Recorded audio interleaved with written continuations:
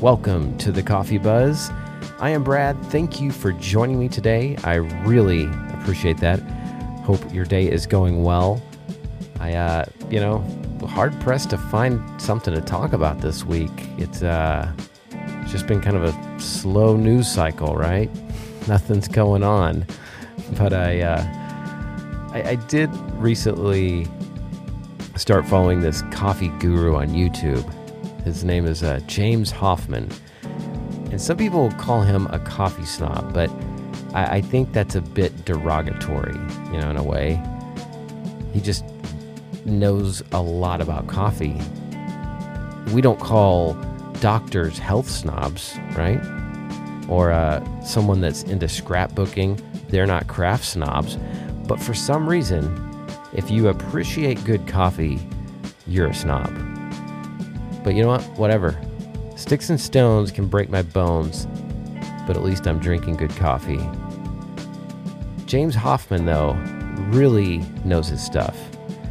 I learned this week that there are basically two different ways to brew coffee. Of all the different types of drinks out there, there's only two methods. It's either percolation or infusion. So your regular drip, that's the percolation. And cold brew, French press, that's infusion. My attempts at French press at home have never really been spot on.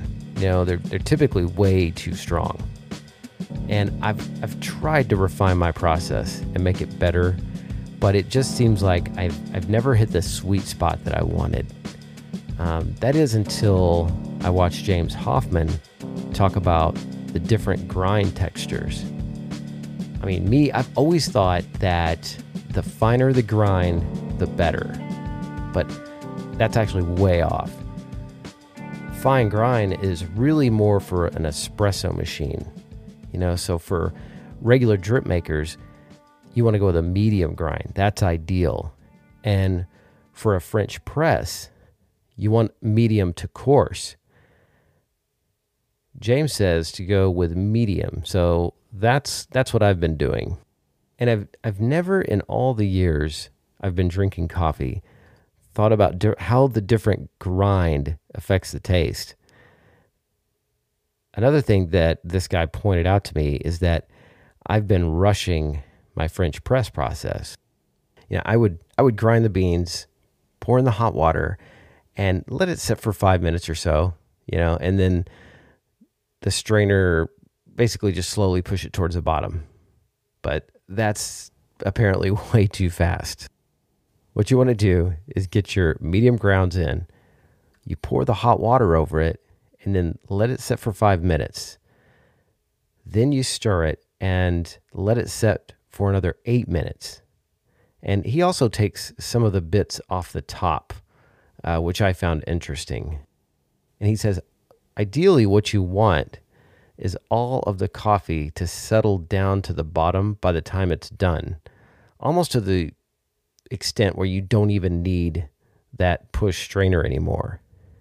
And this technique is not for people wanting a quick cup of coffee. It's not, I don't make this during the week when I am waking up like a zombie after being up all night watching the news. And so this is more that weekend technique for me, but it's well worth it. And what this proves to me is that I am not a coffee guru. I'm really not. I'm just someone who really loves this stuff. But my French press game has vastly improved, so I'm getting closer to the guru category, but maybe I am just a coffee snob for now. Not the guru, just a snob. But I'm cool with that, My motto is always be learning. Luckily for me, I have a lot to learn. So I'm trying to learn how to social media better because it's just not something that comes naturally to me. And I don't mean that in a judgmental way to people that are really good at it. I'm not good at marketing. I've decided that, at least not right now. Maybe I'll get better. But, all those successful podcasts out there, they say to spend more time marketing than creating. And that just seems wrong to me. I thought I could foolishly, naively, I thought I could just make good content and it would take care of itself. But apparently that's not a great business model. Um, and there's a lot of people in this space. I mean, the last time I checked, it's over 1 billion of us just screaming into the void. So I'm trying to up my game. So if anybody knows about social media marketing, let me know how to do it. It's complicated stuff for a simple guy like me. I do think on some levels, and I've talked about this a little bit before, but I think social media kind of gets a bad rep. I mean, I can understand why to some degree. There's people that love to argue, especially right now, and then belittle. But they want to drag people down to their level of miserable existence. And an online place is a great venue for that because you don't have to see someone face to face. People could just troll you with no repercussions. So I get it when people say that social media and the internet is toxic. I guess in a lot of ways, I'm just lucky because for me, social media is not that bad, actually. I mean, in a lot of ways, not. I don't have the horror stories that other people do. I guess I'm blessed that I have really positive people in my news feed, and I don't think it's by accident. I did have to go through a social media detox and cut out the bad actors, clean up the social diet. But I'm blessed that there are people in my circle that post really good content. One I saw recently said, "Be brave enough to suck at something new." And the title alone inspired me. It actually reminded me of my attempts in podcasting. Yeah, I don't listen to old episodes for this reason, but I like this idea of embracing something that you're just really bad at. And this article gives good reasons for doing it too. The first they mention is that you get to learn something new. Edison said, "I haven't failed. I've just found 10,000 ways that wouldn't work." And that's such a good mantra. I think people all too often aren't patient enough with themselves. They're most of us are much more patient with other people. But when it comes to our attempts at new things, if you're anything like me, you're very quick to criticize. People don't give new things a try because it makes them vulnerable. But another reason to do it is sucking at something boosts your empathy. I find this to be very true. I think when people start to put themselves out there, you start an audition for a play, or you go in and you launch a business, you're following a dream, we become more sympathetic to others that are doing the same because you know how uncomfortable it can be. You know the struggle. And it also makes you more inclined to help other people too. It's a win-win scenario because you help the other person, but it's also good for the soul. I didn't think of this reason when I saw the article, but it makes so much sense. Failure makes you want to succeed even more. It's kind of a motivating factor, or it can be. I've had some weeks where it seemed like nobody was listening. I'd have I don't even want to mention the numbers, but a voice would creep in saying, just, "You know what? You suck. Just give it up." But you know what? I throat punched that dude and I said, "No, I'm going to keep going. Where else do I get to speak for 15 to 30 minutes and people actually listen?" There's an author, J.K. Charleston, that said, "Anything worth doing is worth doing badly." And I think the reason people don't put themselves out there, don't give themselves that opportunity, is that they worry too much about failing.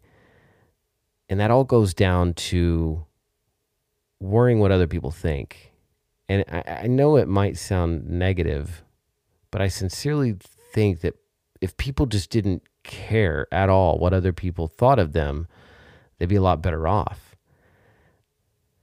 And I'm not sure when I started thinking this way, I have no like epiphany of when it happened, but I realized very early on that nobody cares. I think our egos like to believe that people care, but they really don't. Everyone is too caught up in their own world to pay attention to anyone else. And I know this sounds cynical, maybe even nihilistic, but it's true. I heard a story, I can't remember where, but there was a college student who did this social experiment a few years back. He wore a Neil Diamond t-shirt everywhere he went. And I forget how long this experiment went on. It was an abnormal amount of time to wear this just one shirt, especially a Neil Diamond t-shirt. You would think that this kind of thing would get a lot of attention, but it didn't. He didn't get anybody commenting on this shirt because nobody cares.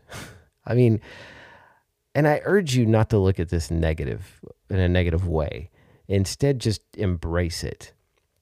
If no one is paying attention, then I can let go of whatever that they think and be my true self. I don't have to care if I'm attractive or funny or if this idea will work, because none of it matters. I'm the invisible man, and it's amazing. I don't have to try anymore. I can just do. And that might sound a little counterproductive and maybe a little strange, but trying too hard never works out. It usually has the opposite results that we want, and it makes people miserable. Instead of obsessively trying or worrying about if anyone is going to judge, I say just be thankful, for all of it, for the good, the bad, the everything. I saw a great quote the other day that just simply said, what if just for today you were thankful for everything? And wow, that really kind of hit me. So I'm kind of ripping them off, but you know what? That's okay, because they don't care either. You can apply this almost to any facet of life. And there's a fancy psychological term for this, of course, as there most always is. It's a philosophy of stoicism. It's about letting go of the desire to control everything. The reason that people try to control things is to avoid vulnerability and confusion. Problem is, it doesn't work. Other than our attitudes and our mental state, we control nothing. About the only things that we control are our thoughts, our actions, interpretations. When we go around trying to control everything else outside of those, we actually lose control over the things that are within our power. And what Stoicism proposes is to take your attention off the things outside yourself to make you happy, or things that are in the future. Because the conventional way is to become dependent on material things to make us happy, gain people's acceptance. But all those things are fleeting. And there's nothing wrong with pursuing wealth and goals and all that stuff, but our happiness shouldn't be tied to it. Stoics strive for acceptance and indifference. So that's my new goal. I used to say, hope for the best, but expect the worst. But that's a bad way to live. Now I hope for the best and expect nothing. Thank you so much for listening. I really appreciate that. You can find me at thecoffeebuzzpodcast.com and reach out to me if you like with an old-fashioned email at thecoffeebuzzpodcast@gmail.com. I am on Twitter at thecoffeebuzzpc. You can find me there with all the other crazy folks. Thank you again for listening, and I will talk to you next week.